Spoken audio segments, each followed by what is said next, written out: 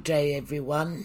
It's time for Left After Breakfast here on 3CR, your only radio left. Susanna here with you, and I'll be joined a little later by some more of my team. We are getting close to election time. We will be hearing more about the coming elections from the BL from the bush. But you remember, listener, and remember to tell everyone about the perfidy and horrors that this particular federal government has put us through. And let's hope we don't have to put up with any more of it. And I don't have to remind you that in a couple of days we will see Anzac Day. This is the anniversary of the day that Australian and New Zealand soldiers landed on Gallipoli in 1915. And I'd like to start off the show this morning with a song, not about Gallipoli, but about all the pointless deaths that came about because of the Great Trade War.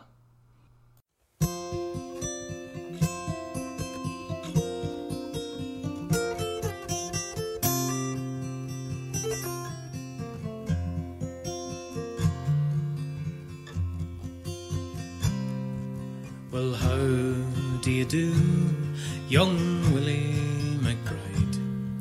Do you mind if I sit here down by your graveside and rest for a while 'neath the warm summer sun?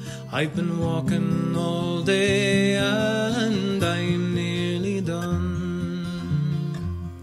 I can see by your gravestone you were only 19 when you joined the Great Fallen in 1916. Well, I hope you died well, and I hope you died clean. Or young Willie McBride, was it slow and obscene? Did they beat the drum slowly? Did they play the fife slowly? Did they sound the death march as they lowered you down? And did the band play the last post and chorus? Did the pipes play the flowers of the forest?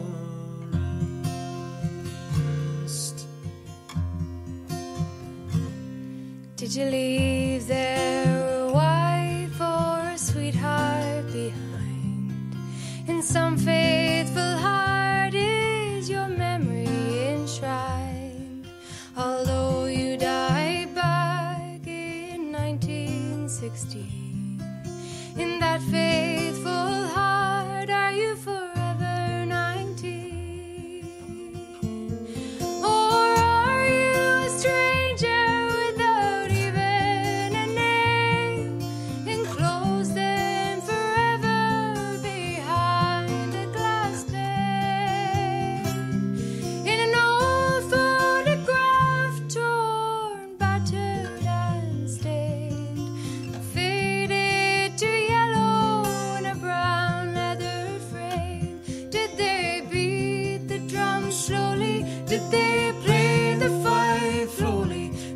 sound the death march as they lowered you down?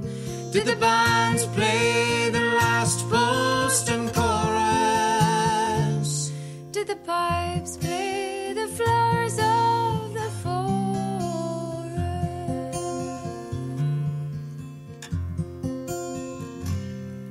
Well, the sun now it shines on the green fields of France. There's a warm summer breeze that makes the red poppies dance. And see how the sun shines from under the clouds. There's no gas, no barbed wire, there's no guns firing now. But here in this graveyard it's still no man's land. The countless white crosses stand mute in the sand. To man's blind indifference to his fellow man,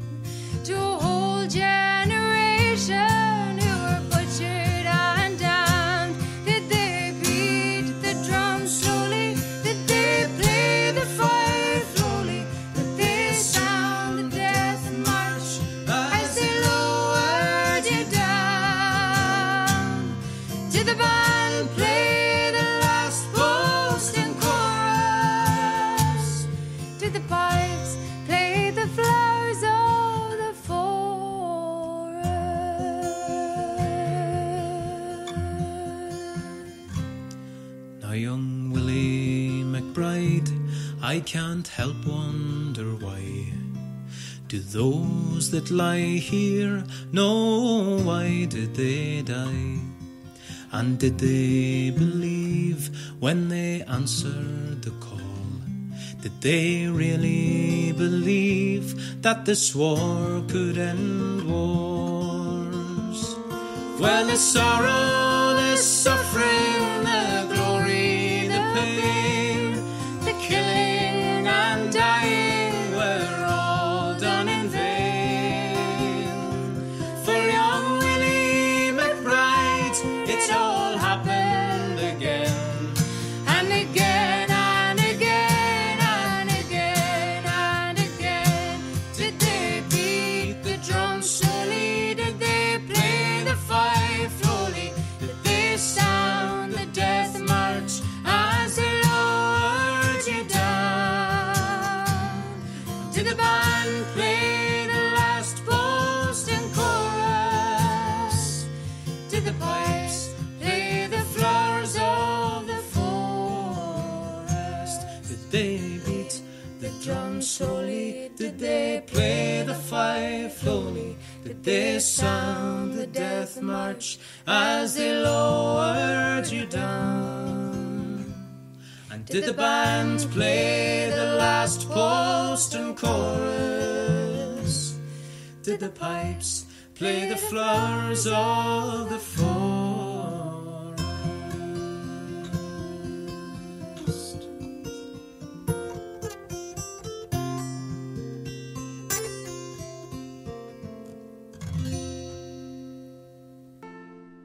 That's such a sad song. It always gets to me. And yes, they all died in vain. No, it wasn't the war to end all wars. It was a war about trade, to establish frontiers for trade. And it happened again and again and again. And no, I don't even have a photograph in an old frame of my Nana's little brother.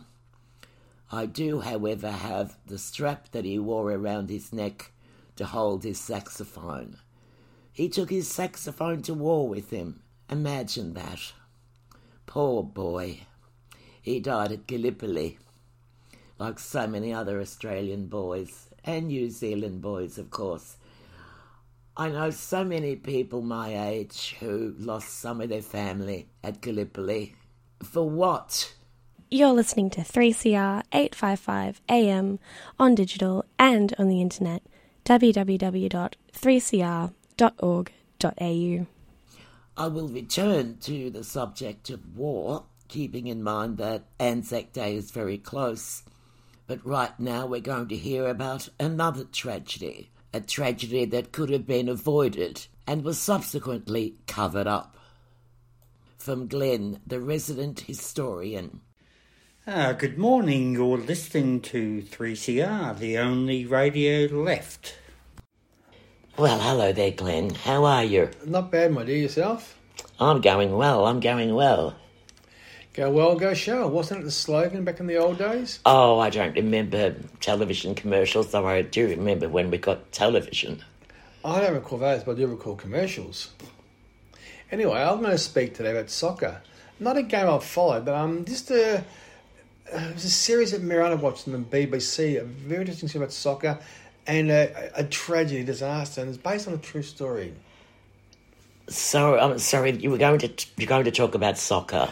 Well, it's soccer related. It goes back to, God, it is history, 1989, up in Sheffield, England. There was the Hillsborough disaster. Disaster, yes. Terrible, terrible tragedy. I remember so clearly reading about it in the papers here. There were images on the news and I turned off the television. Well, I recall seeing on TV, and as I said, I don't follow soccer. There was 97 soccer fans killed at this stadium, and it was April 1989. What happened was there was a big crowd on the ground, and there was a bit of a confusion how we can get in. And the police officer in charge, Superintendent David Duckenfield, opened an extra gate, and the terraces were crowded. 97 people died. They were crushed, weren't they? They were crushed because the police had opened an extra gate without authorising actually explaining the process. The police had to cover their back quickly, and the officer, Duckenfield in charge, he was helped by very complicit media. And guess who owned the print media in that part of the world? Well, Is there a prize for guessing who owned the media in that part of the world?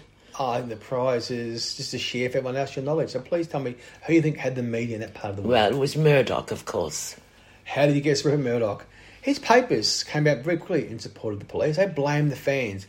Liverpool thugs had urinated on police officers. They picked the pockets of the dead and they caused this crash. And 97 were killed not by police ineptitude or by incompetence. They were killed by the fans. And this is the story they brought out. Yes, well, of course, Liverpool fans have, I suppose, they still have a reputation, a most undeserved reputation, but one that people use here for Collingwood. The 80s has been the most renowned era for soccer hooliganism, and there was lots of bad behaviour. Crush at soccer, who's at fault? The police blame the fans. So throughout the 90s, end of 2000, there was further inquiries held. There was legal issues. The families of those who died had a support group, and they sought prosecution. They blamed David Duckenfield and his 2IC Richard Murray, and they were charged with manslaughter. But both were acquitted of manslaughter. Well, there was a terrible mistake, obviously, that the police, crowd control, whoever had made by allowing a build-up of people to go into a particular area and opening another gate to letting more go in without checking what was happening, what was not realising that people were jammed in. And, of course, people kept going in as one would. The police didn't oversee the process of boats coming in, and once they really didn't oversee the process of where they were going. It was the fans' fault. And in 2010, there was another panel held, the third panel, looked into more evidence. What was that? There was a panel again in 2010 established. A panel? A Hillsborough independent panel, with judges and MPs, and they reviewed evidence. And the third time, okay, there's been a mistake made, but no one's responsible. Yeah, the police made some errors, and the police should be charged. Well, it's been a long time, we'll move on. And again in 2012, there was a High Court hearing which overturned the original verdicts. In 2014, another inquest was held. In the 2000s onwards, inquest after inquest was held. 25 years later, there's inquests, these panels are still investigating. And David Duckenfield, the person in charge, agreed it was his fault. He caused death while not overseeing the gates. He froze and didn't, oversee the process. So 25 years down the track, he's saying it was my fault. But he has realised and admitted now it's his fault. Well, I mean, we can all make mistakes. This was a dreadful mistake which resulted in the death of how many? 97 eventually. 97 eventually. 95 on the day, one died a bit later, one died a few years later. So it's terrible mistake, and people do make mistakes. But it took him 25 years to say, I made a mistake. Yeah, so he's retired by now, of course. Yes, he was charged with manslaughter. But under the law, there was loopholes, and they could actually charge him for all the deaths. There was ways and means, because the two had died after the event, manslaughter doesn't cover those two. He was still charged as a fellow high-ranking police officers and those in charge of the situation. But the charge would drop because evidence couldn't be found. We've lost the evidence. They've lost it now after 25 years. That's right. And Duckenfield eventually denies he was responsible. Well, yes, I made the mistakes. It was my fault. Yeah, I did these things, but I'm not responsible, so please don't judge manslaughter. Does that sound to you as though he's been chatting with the lawyers before the court and saying, look, easy thing to do here, mate, is if you say, yeah, it was my fault, and I'll stick my hand up and I'll say I'm sorry, and that's it, and no one can hit you with anything because we've lost all the evidence now. Well, in 2019, 30 years after the tragedy, Duckenfield was found not guilty of negligence.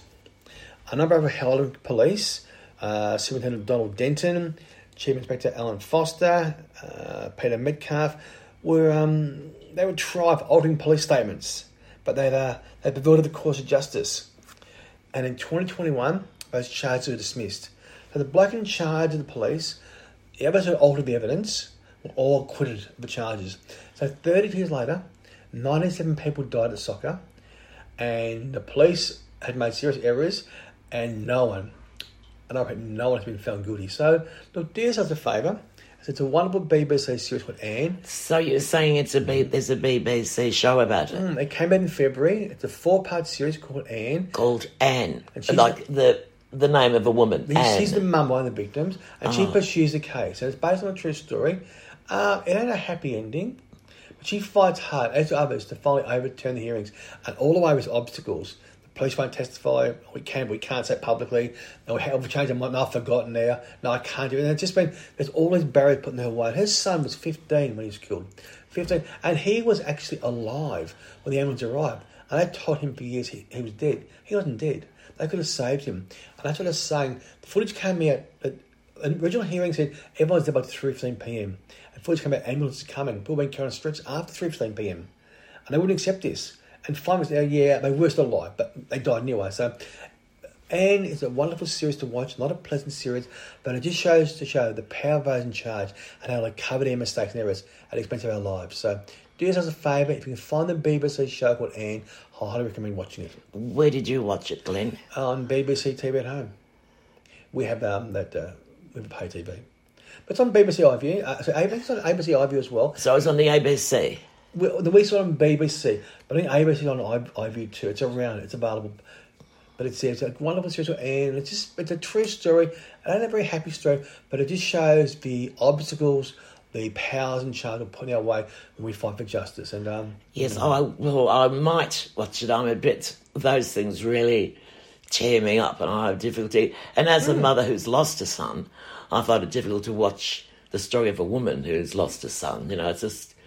But it's always saying it's the struggles and the obstacles they had to overcome, and the result was nothing. It's a harrowing. It's not pleasant. We didn't enjoy it, Marianne and myself. It just goes to show how hard life can be if you don't have money and power. So that's my segment for this little. There's section. One thing though I do remember about that. I avoided hearing much about it at the time. This was so horrific. Still is now. Shocking. Is that I hear that in Sheffield, no one buys the Murdoch paper. How good is that? Yeah, how good is that? Well, the editor came out 22 years later and retracted a comment he made. As I said, he blamed the fans and he said at 22 years later, I was wrong. Now, have you seen a Murdoch editor in Australia do the same, say he was wrong? Don't hold your breath. It'd be interesting, though, wouldn't to find a place that doesn't have the Murdoch press, like New Zealand. Yes. And they're a lot more advanced than we are. Anyway, that's my 2 bobs worth. So do yourselves a favour, listeners, and watch Anne. Until I return soon on Susan's show, I will say, chocula. Chocula. Come, you masters of war, you that build the big guns, you that build the death planes, you that build all the bombs, you that hide behind walls, you that hide behind discs. I just don't want you to know I can see through your masks. An interesting fact, listener. The Australian Electoral Commission says that of the last 2 weeks, more than 700,000 applications have been received for electoral enrolment. So now, 96% of eligible Australians are enrolled to vote. The BL from the bush has some points to remember when it comes to voting. G'day, comrade. G'day, listener. It's the BL from the bush calling in. Hoping you're all bright-eyed and bushy-tailed and all G'd up and ready to get rid of this Mr. Morrison and his evil, vindictive, cruel, heartless, see a struggling head coalition government. Another 4 years of this mob, listener, will be devastating. Devastating to the ones that really need help from a government, the ones that people have paid their life in taxes to make sure that they're getting looked after. Well, this mob just do not seem to want to know anything about that. Their relentless pursuit of people that are struggling, people in receipt of social security entitlements, people like on the NDIS, Medicare, and the rest of the stuff that's there for the general population to use, that they've paid for, they are making it harder and harder, and they will continue to do so. So, again, we ask you, listener, to get out there and talk up as much as you can the evil doings of this corrupt, lying government. I'd just like to talk to you on a few issues, just to remind you of what a dud this bloke is as a leader and the government that that he supposedly leads. Well, we just start off on the leadership issue, like just look at his track record, with when there's disasters befall the country, which we've had quite a few over the last couple of years, like the fires, the floods, and then the COVID. Well, the fires, look at what happened there. He just took off, buggered off overseas, sipping on a bit of piss over there in the Hawaiian Islands or wherever he was, and left it up to the general public to look after themselves. Then come the floods, same thing, sat back there, watched the place went underwater. The good-hearted folk out there doing their best, looking after their mates, their comrades out there, doing themselves without any help from him. Then he decides, I better do something. Things aren't looking too good there. I better get on my bike and do something. Again, far too little, too late. And then, of course, there was the COVID stroll out. What a disaster, what an embarrassment that was. Did not have a clue what to do, ignored warnings from all around the world. In all honesty, listener, the only thing that got us through that COVID wasn't the federal help, it was the help from, and the leadership. It wasn't leadership from the federal government, it was leadership from state premiers. Morrison was absolutely, and his government was absolutely useless, inept. And we can go to, as I said before, people that are in receipt of social security entitlements. And that's the word, listener, entitlements. And that's what they are. Everyone that pays taxes here in this country and have paid taxes are entitled to this money that's there. It's not their bloody money. It's the people that need it. And they are the people in receipt of Centrelink payments, as in the NDIS. And what do? They just take funding away and they make it harder and harder and harder for people to get that money that is theirs and it's in these schemes that have been set up to help them. That's all they can do. Half their time is spent on finding ways to withdraw that money or make it harder to obtain it. The semi-privatisation of Centrelink and also that's what they're trying to do with the NDIS. Putting it into the NDIS into the hands of these people that've got no idea what it's like to be disabled, and just make it harder and harder and harder for people to access their payments or their packages. And that's a promise of things to come. This is what you give them another 4 years and then it will be just devastating for those folk. Then you've got the Morrison with trust and his lies, like. This place, you can't trust him to do a thing. He just lies and lies and lies, and has been caught out that many times that it doesn't matter. He's straight out of that bloke in America with the red hair or the tingy hair, straight out of his playbook. Just lie, deny everything, and that's all he does. And as far as looking after people, just have a look at the carry-on that went up there in the House of Debauchery. Look at what was going on there under his watch. That's a workplace, listener. That is a workplace. One of the most dangerous places in the country to work, as it come out to, as it's been proven.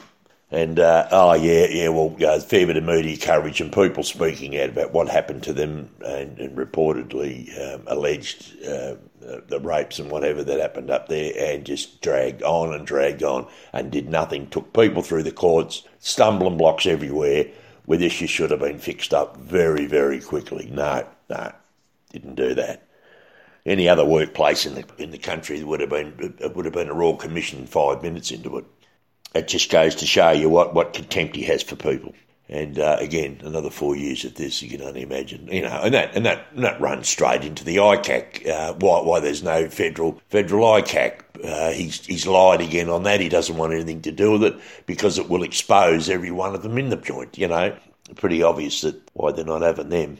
And then there's this is my only take on thing. It's your home, listener, your donga. Now, I'm reckoning for the last few years I've had this bubbling away on the back burner that because of these ridiculous house prices that are out there at the moment, a 2-bedroom weatherboard donga fetching $1 million, it's just beyond belief, but it is. So this might get another 4 years, and what's going to happen down the track is I'll say, well, look at everyone, they're all running around, they've all got $1 million homes. So when it comes for them, it comes for the time for them to put their hand out for their hard-earned to collect a pension, I reckon that they'll be putting the home in the assets, part of your assets, because everyone's got this multi-million-dollar home they're sitting in.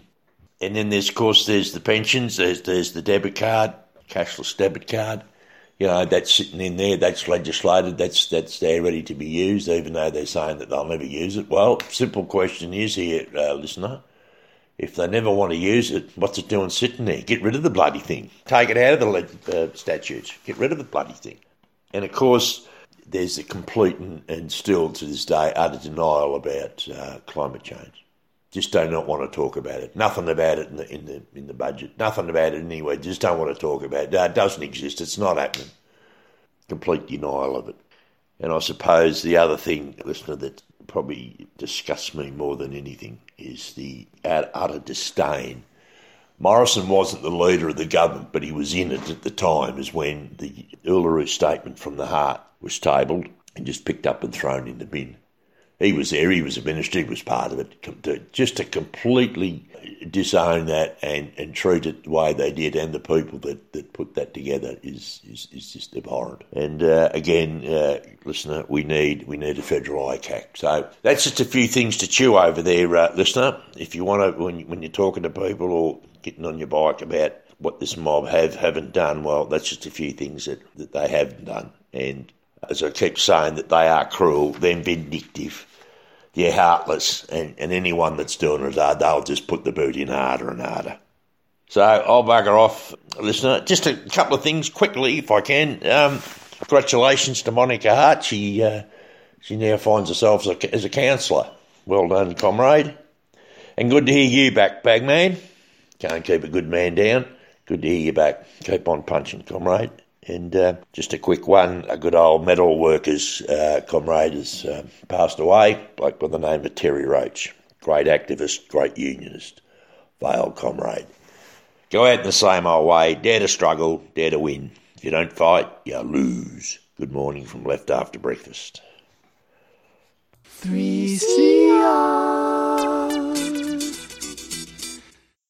Good morning, Bagman. How are you? Oh, good morning, Susan. You find me in fine fettle this morning.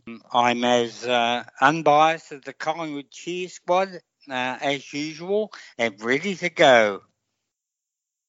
Hey, I thought we'd start at the top today. We'd start with Scott Morrison. Now, Mr. Morrison is the Prime Minister of this country, and he deserves all the respect that we can give him because of his title and because of his position. But Scott Morrison came out this week and said that the cashless debit card is a scare campaign designed to frighten people.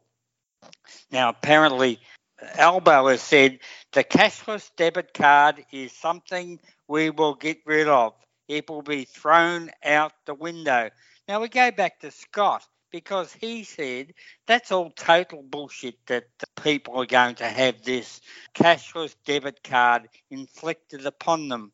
Well, it's already been inflicted upon people. And who was it inflicted upon, first of all? It was inflicted upon the First Nations people of this country. So, Mr. Morrison, I say to you, you are a heartless bastard.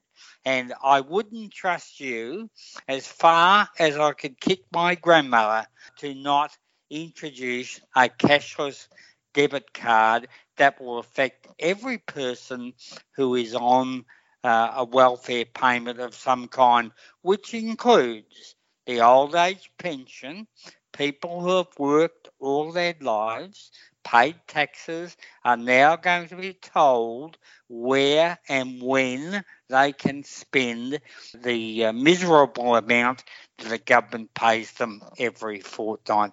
But they are already inflicted upon the First Nations people of this country. You know, if they're willing to do that to them, rest assured they are willing to do it to us. You're not inferring that Scott is a liar, are you?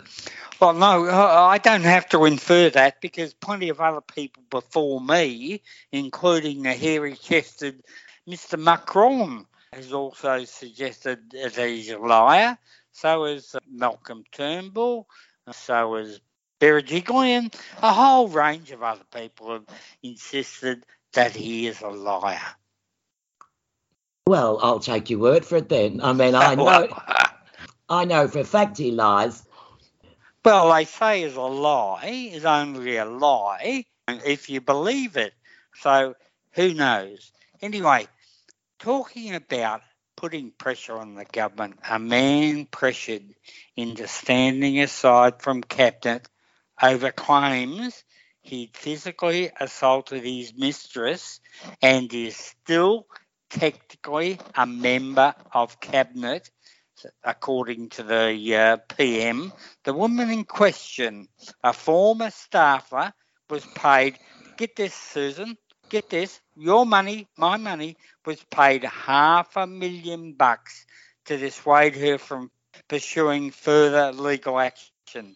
Now, the cash is coming via the Australian taxpayer, who, as usual, was not consulted. The story was held worthy for a few paragraphs on the inside pages for a day or two, then allowed to disappear. Now, I'm not assuming that the $500,000 being paid to this former staffer was not the correct amount of money. I think that if she is physically assaulted, she is entitled to every single penny she gets. Pity it has to come out of our back pocket. Well, that's the point, Susan. That's the point. And the fact that it comes from taxpayers' money. Hey, now... Can I just mention something here? Do you remember a bloke called Christian Porter? Oh, yes, I remember him. You know, he's back practising. Back practising what? Law. He's a lawyer. Well, he's not in government, but would you employ him as a lawyer? How'd you be fronting up in front of the magistrate and your lawyer steps forward, and it's Christian Porter? Christian, Bob, you would immediately plead guilty. Well, you'd have to. To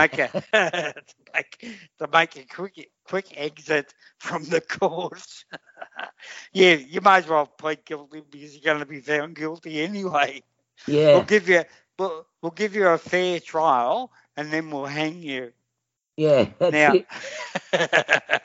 Now, Susan, if it wasn't so funny, it wouldn't be funny because the Liberal Party and its leader, Matthew Guy, this week went to social media to ask people what were the worst roads in Victoria in order to embarrass the government.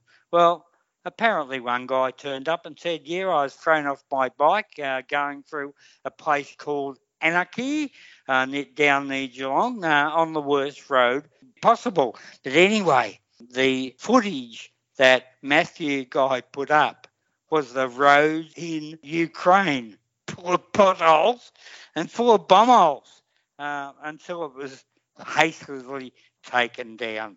Now, if that's not funny, that's not funny. And you don't have to be as smart as a builder's labourer to know that you don't put up false information like that and then still expect that the voters of this state would see you as a serious contender for governorship.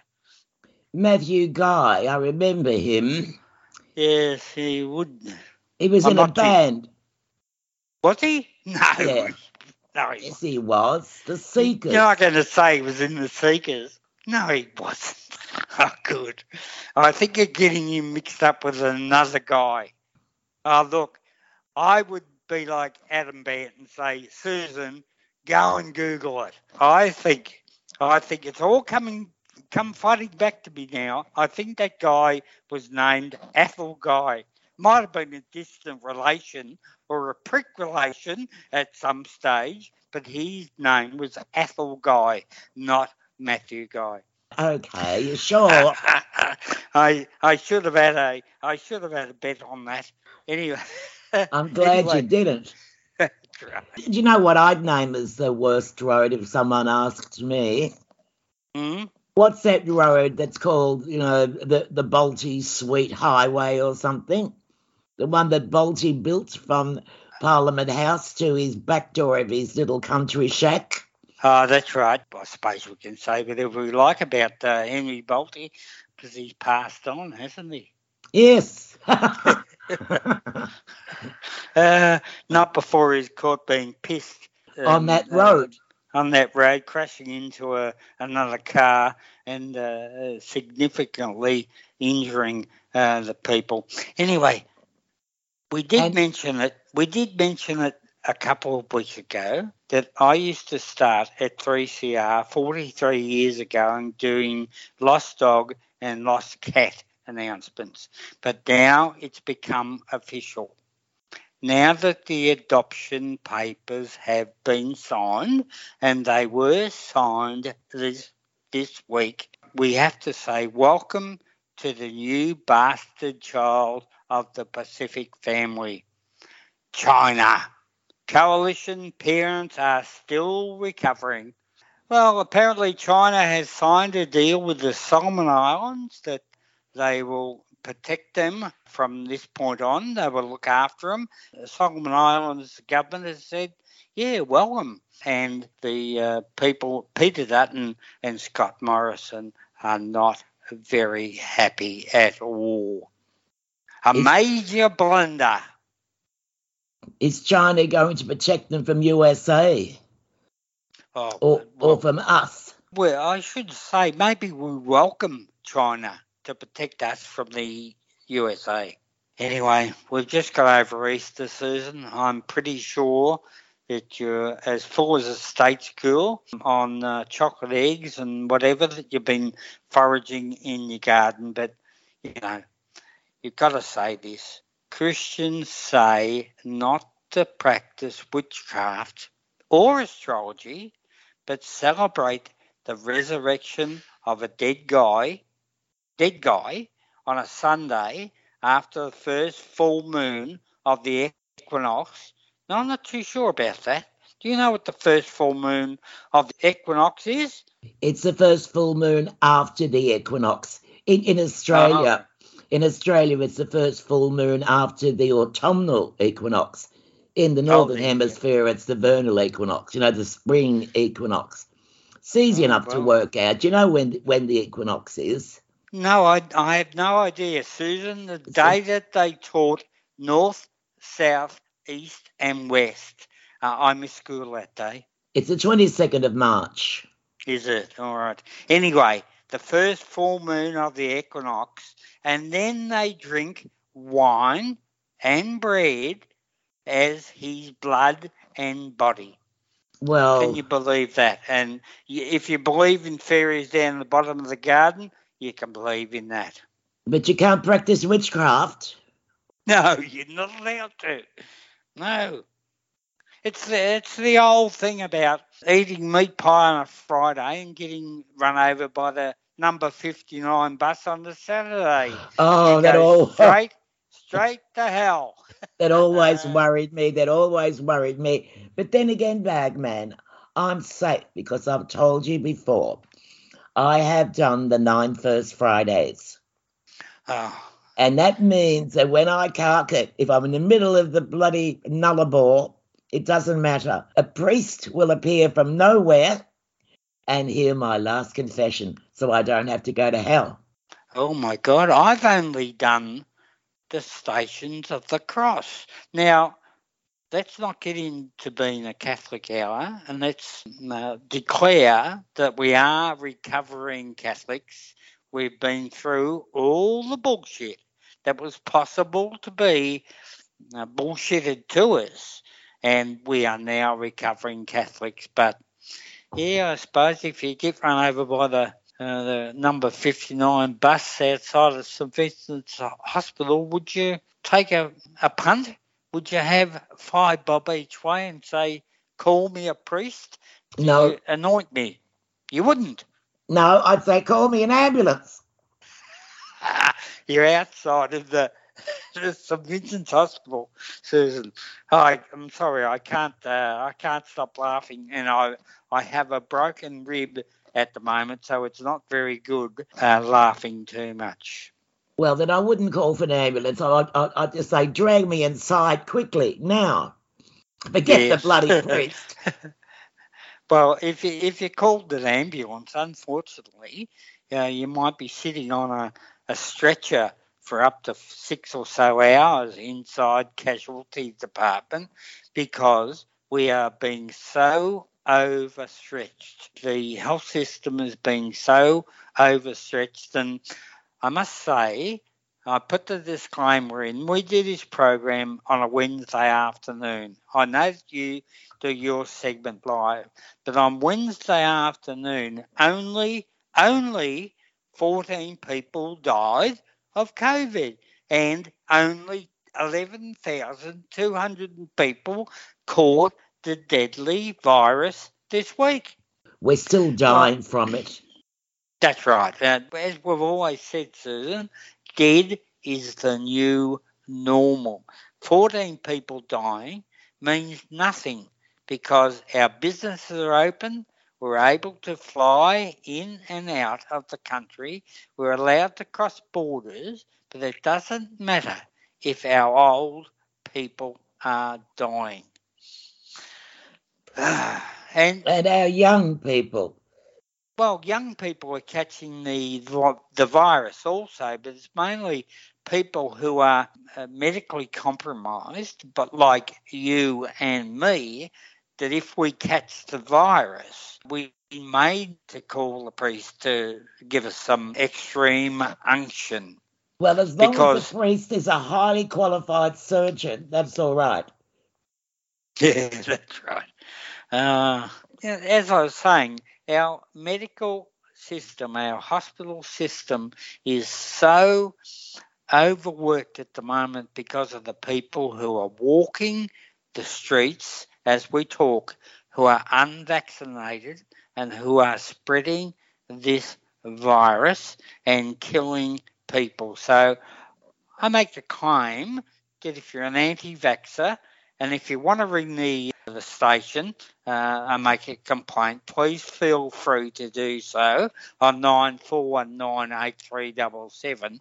But anti-vaxxers, freedom fighters, the sovereign soldiers, or the Cutland Commandos that I call them, the people that marched on the streets, assaulted coppers, assaulted other workers, especially frontline workers, nurses and doctors, are still roaming the streets, infecting people with this virus.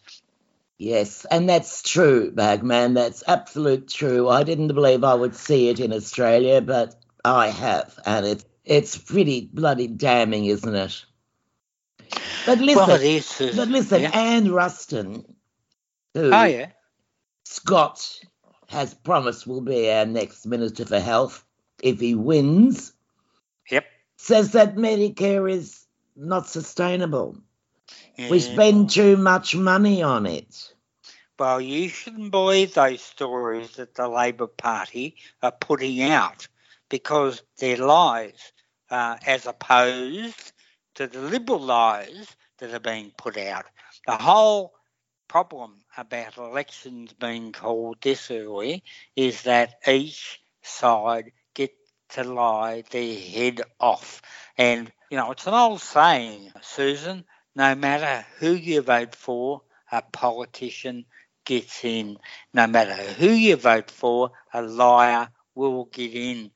And people will sit down for the next 4 or 5 weeks, weigh up what each leader says, and then they'll vote accordingly, knowing full well that when the Liberal Party especially, if they do win the election, they're going to come out and say, well, sorry, we did promise this, we did promise that, but we really haven't budgeted for it.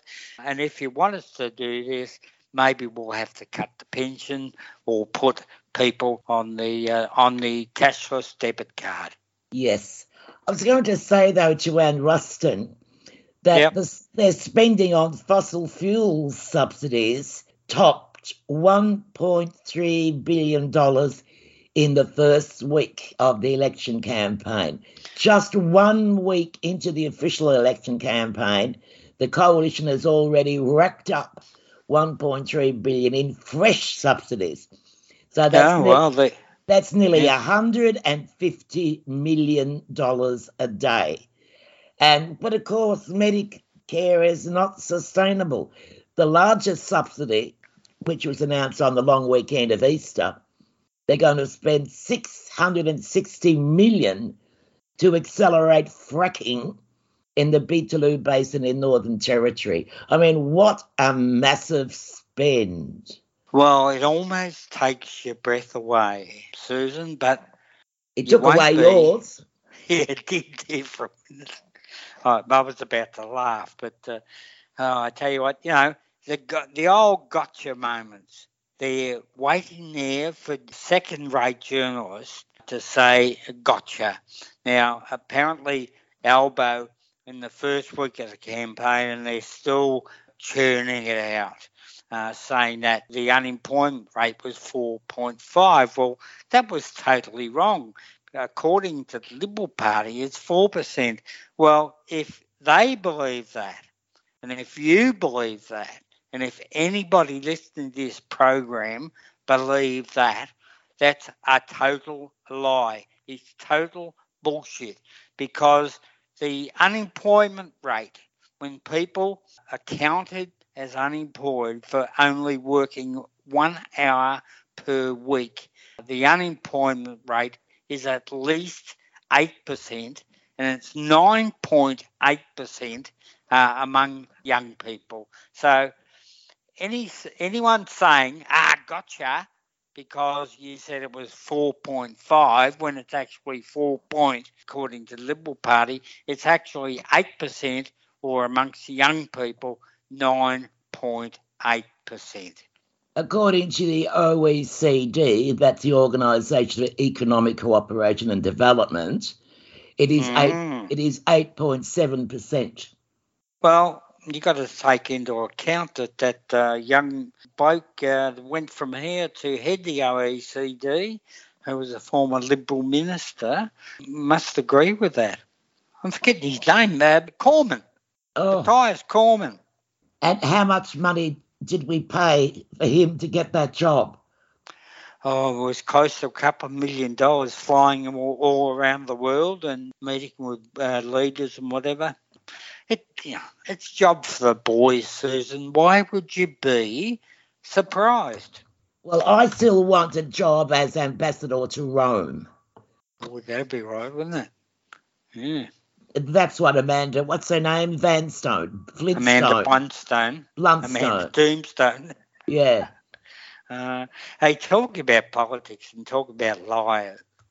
And I've got to put the same two leaders in the same basket here, because Prime Minister Scott Morrison and Labor leader Anthony Albanese have guaranteed they won't do deals with independents to form government. What absolute rubbish. They will be kicking down the doors. They will be dragging the independents out by the scruff of the neck to make deals with them if it comes to a hung parliament. And my only problem, Susan, at the moment is that if I go to sports bet and have a bet on who's going to win the election, Anthony Albanese is $1.44. Not worthwhile having $5 bob each way on him. But I can guarantee that come the 21st of May, Anthony Albanese will be the next Prime Minister of this country, whether he makes a deal with the independent or not. And that reminded me of something of a terrible experience that I had this morning, Bagman. I'm still a bit shaky from it. Really? I heard takes a bit to make you shaky. Yeah. I heard the posties, little putt on his little bicycle thing, and I went out and I just innocently opened my letterbox. And you know what was in there?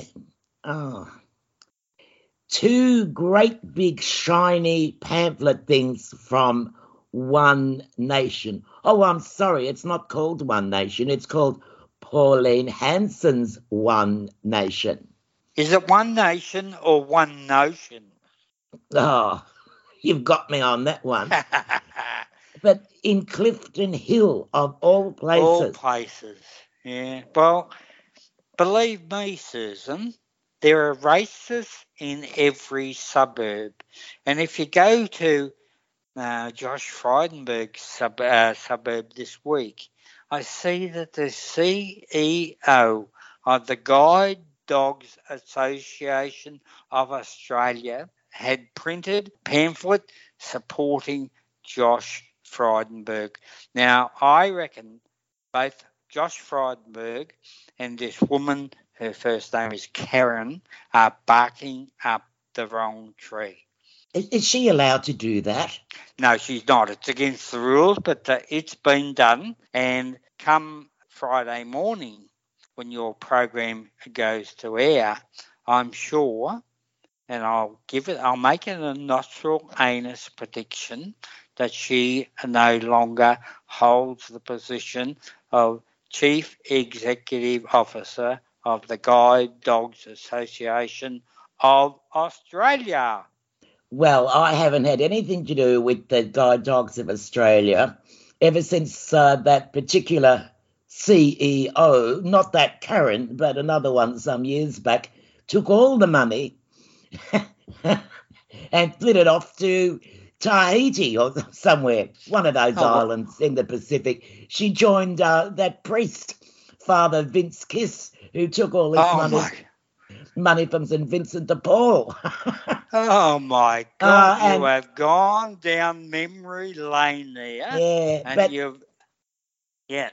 So I've never put another 2 bob coin in that big plastic guide dog that sits on the bar. Well, Susan, if you're going to steal money from a charitable organisation, make it enough money so you can flit away somewhere like Tahiti with a ex-priest, Father Kiss. Well, he's an ex-priest now. Oh, well, I think he might have passed on, Susan. Oh, well, he's definitely an ex-priest then. That's right. He's standing upside down in the fire and brimstone with his head in the bucket of shit forever and ever and ever and ever. Oh, golly, that's pretty bloody heavy. That's what hell is, Susan. You learnt that at primary school. You learnt that when you were an altar girl. I was never an altar girl. That was Irene Bolger. Oh, that's right.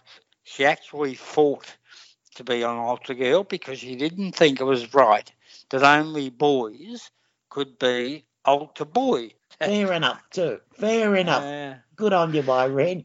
She always was a fighter. Yep. Now, before we finish, I'm not too sure of the time, Susan, because I can't see the clock in Coburg unless I stretch my head out. Well, don't stretch your head. Think of your rib. That's right. Welcome to the Palmer Gazette, or I should call it the Craig Kelly Gazette. It was an August newspaper, once known as The Age, who now takes tainted money off Clive Palmer and Craig Kelly. It was enough to put me off my breakfast. I opened up the paper on Tuesday and there was a picture staring right at me, almost willing to bite me on the neck. It was a picture of Craig Kelly. Oh, my God. Under the headline, the next Prime Minister of this country. Well, if Craig Kelly is the next Prime Minister of this country, I will do something like my mother and father taught me when I was a young person. I will bear my ass in Maya's window. Now, keep a record of that. I've just written it down with the date on it, bag, man. Well, actually, if you want a record of everything we've said, you can go to, what do you call those things? Podcast. The recordings you keep. Podcast. Yeah. A podcast of all the Left After Breakfast programs for the last 34 years. 3cr.org.au/podcast. Press left after breakfast, and you'll be able to hear this to your heart's content. Now, I've got to say, Susan, is it time to say farewell? The clock is ticking. It's definitely time. Well, if that's the case, let's go out in the same old way. Oh, why not? Dare to struggle. Dare to win. If you don't fight, you lose. Good morning from left after breakfast. Yep, cheerio. Thanks for listening. Thanks for the ride. See you same time, same place next week. Good on you, listener.